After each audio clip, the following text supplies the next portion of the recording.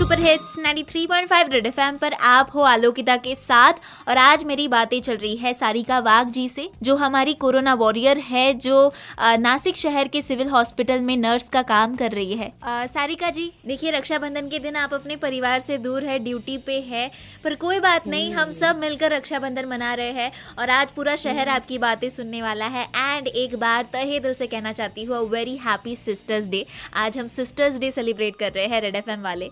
ठीक है मैम, और आपकी वजह से मैं ये भी कहना चाहूंगी कि हमारे जो पुलिस भाई है और वो जो आर्मी में जवान है हम लोगों के, उनको भी रक्षाबंधन की बहुत सारी कुछ शुभकामनाएं, क्योंकि हमें भगवान ने बनाया ही अलग काम के लिए और अलग सेवा के लिए ही बनाया है। बहुत ही अच्छे विचार है आपके सारिका जी। एक मैसेज सारे लिसनर्स के लिए जो आपको सुन रहे हैं इस वक्त। मैसेज तो यही है कि आपकी मदद हमें यही होगी कि आप घर में रहिए, सुरक्षित रहिए और एकदम लाइफ एंजॉयफुल जीवन अपना बिताइए।